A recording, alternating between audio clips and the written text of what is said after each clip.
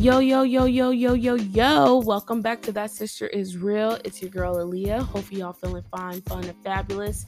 I decided to go ahead and swing back around. I know a lot of y'all said, don't leave, don't leave. Well, I'm back. Definitely going to play this a little bit differently compared to what I used to do. A lot of our episodes are going to be a lot different. We're going to stick to certain subjects a little bit more than others. I was, kind of going through different seasons fairly quickly. Like I gave you guys maybe like 3 or 4 episodes, and then we'll move into a new season. But we decided we're going to stick to one big season, and it's going to be a season on PCOS. We're going to talk about it. We're going to kind of dive into more different subjects of it. I know I did a PCOS and weight loss. I did a little bit of fertility.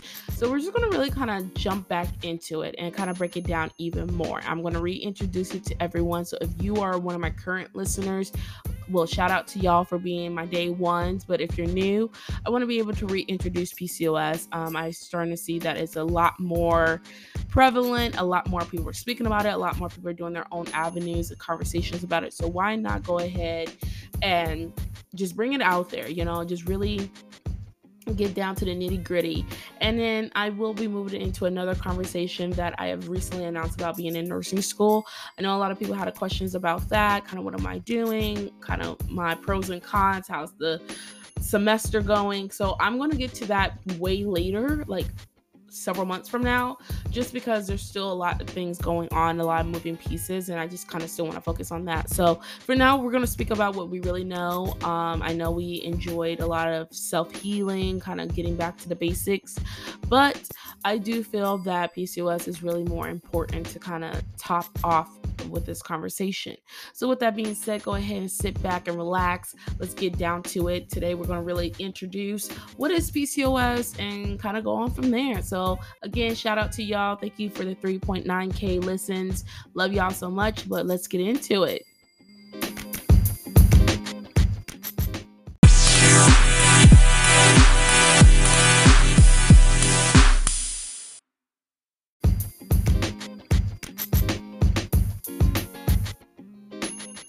Alrighty. Let's get down to it. Let's talk about it. What is PCOS? So a lot of people know PCOS as the pearls on your ovaries.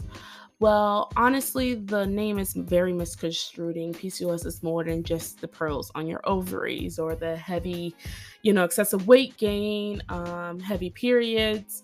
It's more than just that. PCOS is an endocrine hormonal disorder, meaning it affects from head to toe. Your endocrine system is highly important about regulating hormones and things within the body. So if that is off alignment or off whack, it is going to create issues from the inside out. And that's kind of what PCOS is. A lot of people are just like, okay, where does PCOS come from? How do you get it?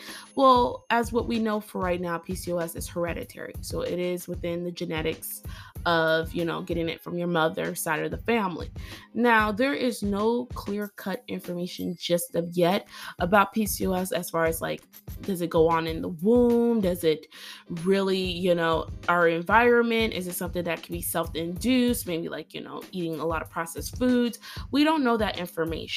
So right now, PCOS is such a finicky kind of conversation as far as like, where do you start? How do you start really breaking down the aspects of PCOS? And how can you really like maneuver to really understanding it?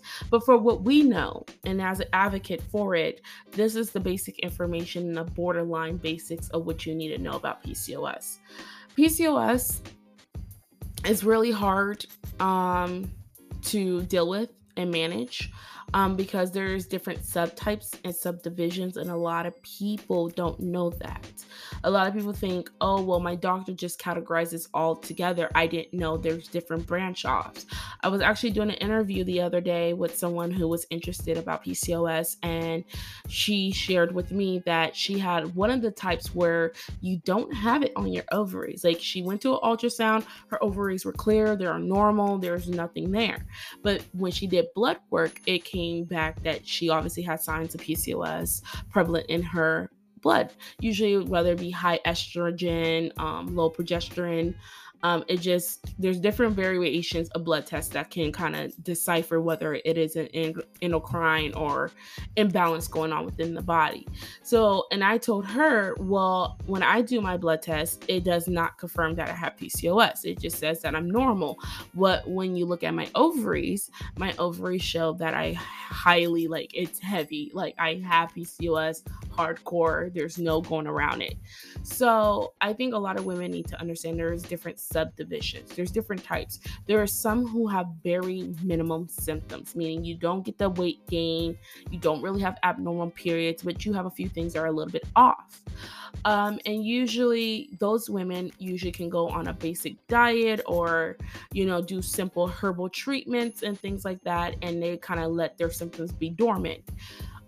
There's other women, for instance, like me, I cannot go on basic diets. I cannot take certain herbal remedies or do keto for me to improve my symptoms. So, like I said, there's different variations. There's a big spectrum of PCOS. PCOS is not just one person, it's not just one look, it is a variety of looks. So, that's why I feel like when people say, well, I had PCOS, but I got rid of it. There's no such thing as getting rid of it. You can heal the endocrine system. You could probably alleviate symptoms where you never see that you ever have PCOS ever again, and it may feel like you cure. But anything can always alter that endocrine system again, and it can become back full blown. So again, there's a lot of misconstruing information because one person says, well, it didn't happen to me, so it doesn't count. Or if it didn't happen, well, this happened to me, so it counts. There's just too many different types of subdivisions. So I think a lot of women need to get that clear. And unfortunately, it's not a lot of women's fault because it's mainly the doctors, because when you go and get diagnosed, they usually clump you together. Oh, you got weight gain? Cool, PCOS. Oh, you got facial hair? PCOS. Okay, cool. Go lose weight. That is the number one recommended remedy. It is not the recommended number one remedy. Losing some weight absolutely can improve your overall well-being, and it can help with some symptoms, but it's not as easy as what they are projecting onto women at the doctor's office. Okay. So that's just kind of the fundamentals of PCOS, that there's more than one type of PCOS. Two, it is an endocrine hormonal disorder. So following with that, a lot of people have asked me, okay, well, why is it so hard to get diagnosed? Or what did you do to get diagnosed? Well, one, the reason why it's so hard for a lot of women to really get diagnosed because PCOS mocks a lot of other symptoms. PCOS is kind of under the same umbrella like endometriosis. And it's really hard sometimes for it to be differentiated just based off the symptoms, because some people with endometriosis have weight gain, have facial hair, and things like that. So it can be overlooked easily. So again, it just depends on the doctor. I think a lot of doctors are becoming more aware and how to spot it, and that's why it's becoming more easier for women to be like, okay, I just went to the doctor and found out I have PCOS. Compared to when I got diagnosed, it was just kind of like, I think you have it, go home kind of thing. So there's that. Ways to get diagnosed. Well, it starts with you as the patient. You know your body more than the doctors know you. So if you've been having periods horribly throughout your teen years since you started your periods, if you notice you started skipping months, if you notice excessive weight gain without doing nothing different to your diet, if you notice weight loss without doing much to your diet, if you notice you had a strange addiction to sugar is like your kryptonite. You, no matter how much you don't want it, but somehow your body's like fiending for it. One, that could be a sign of diabetes, but also PCOS, which I'll get into that fun fact later. I'm gonna wait. But moving on.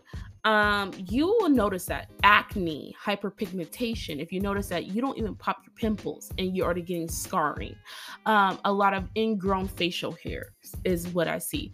Women who shave and wax and notice that their hair grows back super quickly than a normal person.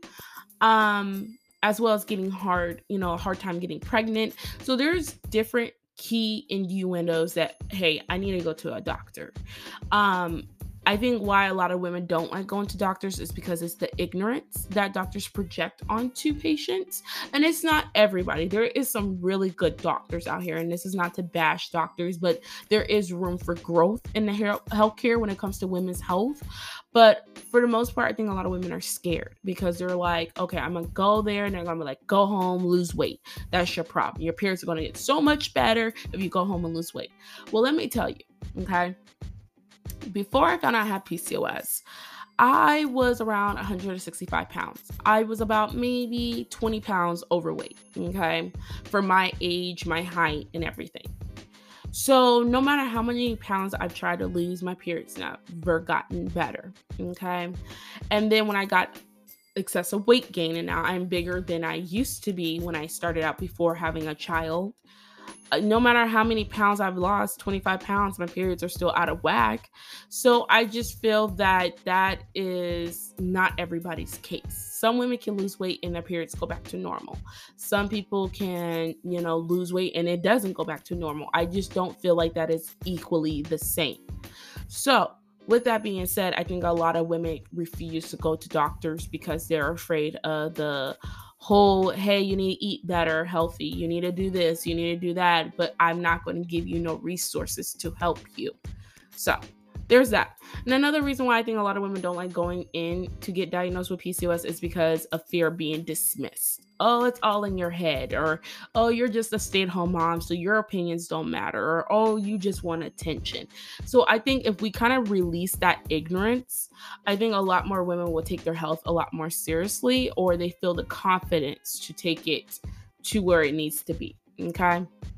So that's kind of a general ballpark of PCOS. I feel that it's a great start to a conversation. I do feel over my next episodes, I am going to break it out by section. Like, what do you do after you get diagnosed? Like, what is the mental process you go through? I've shared my story about PCOS being diagnosed. You guys can check it on my website at That Sister Girl, as well as go back to a few episodes in my early parts of my podcast where I talk about my story, just to kind of hear the dire effects what PCOS can cause. Also, if you guys don't know, that PCOS, PCO is all the same names. There's different acronyms for it. A lot of people just use it the way they feel. PCOS stands for polycystic ovarian syndrome. Sometimes they call it polycystic ovarian. It just, like I said, they're all the same context. They just are sometimes said differently. We will be going back into fertility, kind of what does that look like from a military standpoint versus a civilian standpoint. We are going to be talking about a lot of different parts of PCOS. We're going to talk about weight loss, kind of some of the things I've been doing, kind of what I see out here as trends. And I do want to put this disclaimer here, and I should have put it in the beginning of this episode, that I am not a licensed professional. I am not a gynecologist. I'm not an endocrinologist. I am just a woman who deals with it. And I just find that my voice equally matters because, one, I will never come to my platforms and give you false information that could be dire to your life. So anything you guys hear throughout my podcast is for you, take it with a grain of salt. If you find it inspirational to advocate better for yourself, I highly encourage that.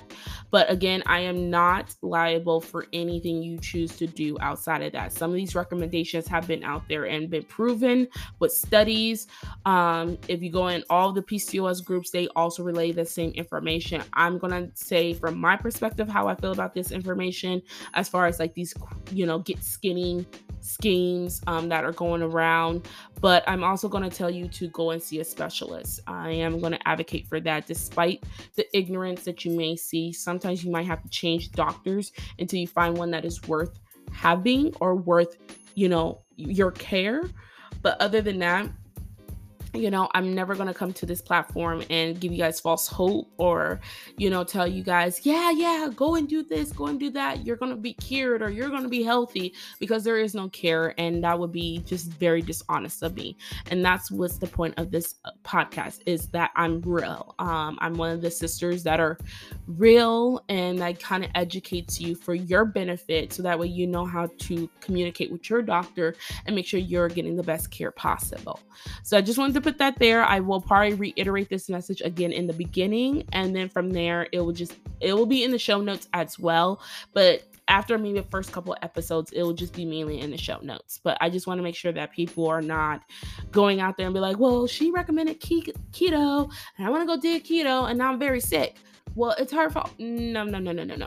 You chose to do keto on your own, and that's your repercussions for that. I always tell people to research, educate yourself on what you're doing to your body, because a lot of these have a lot of consequences, especially if you have underlying suppressed issues that you didn't know you had.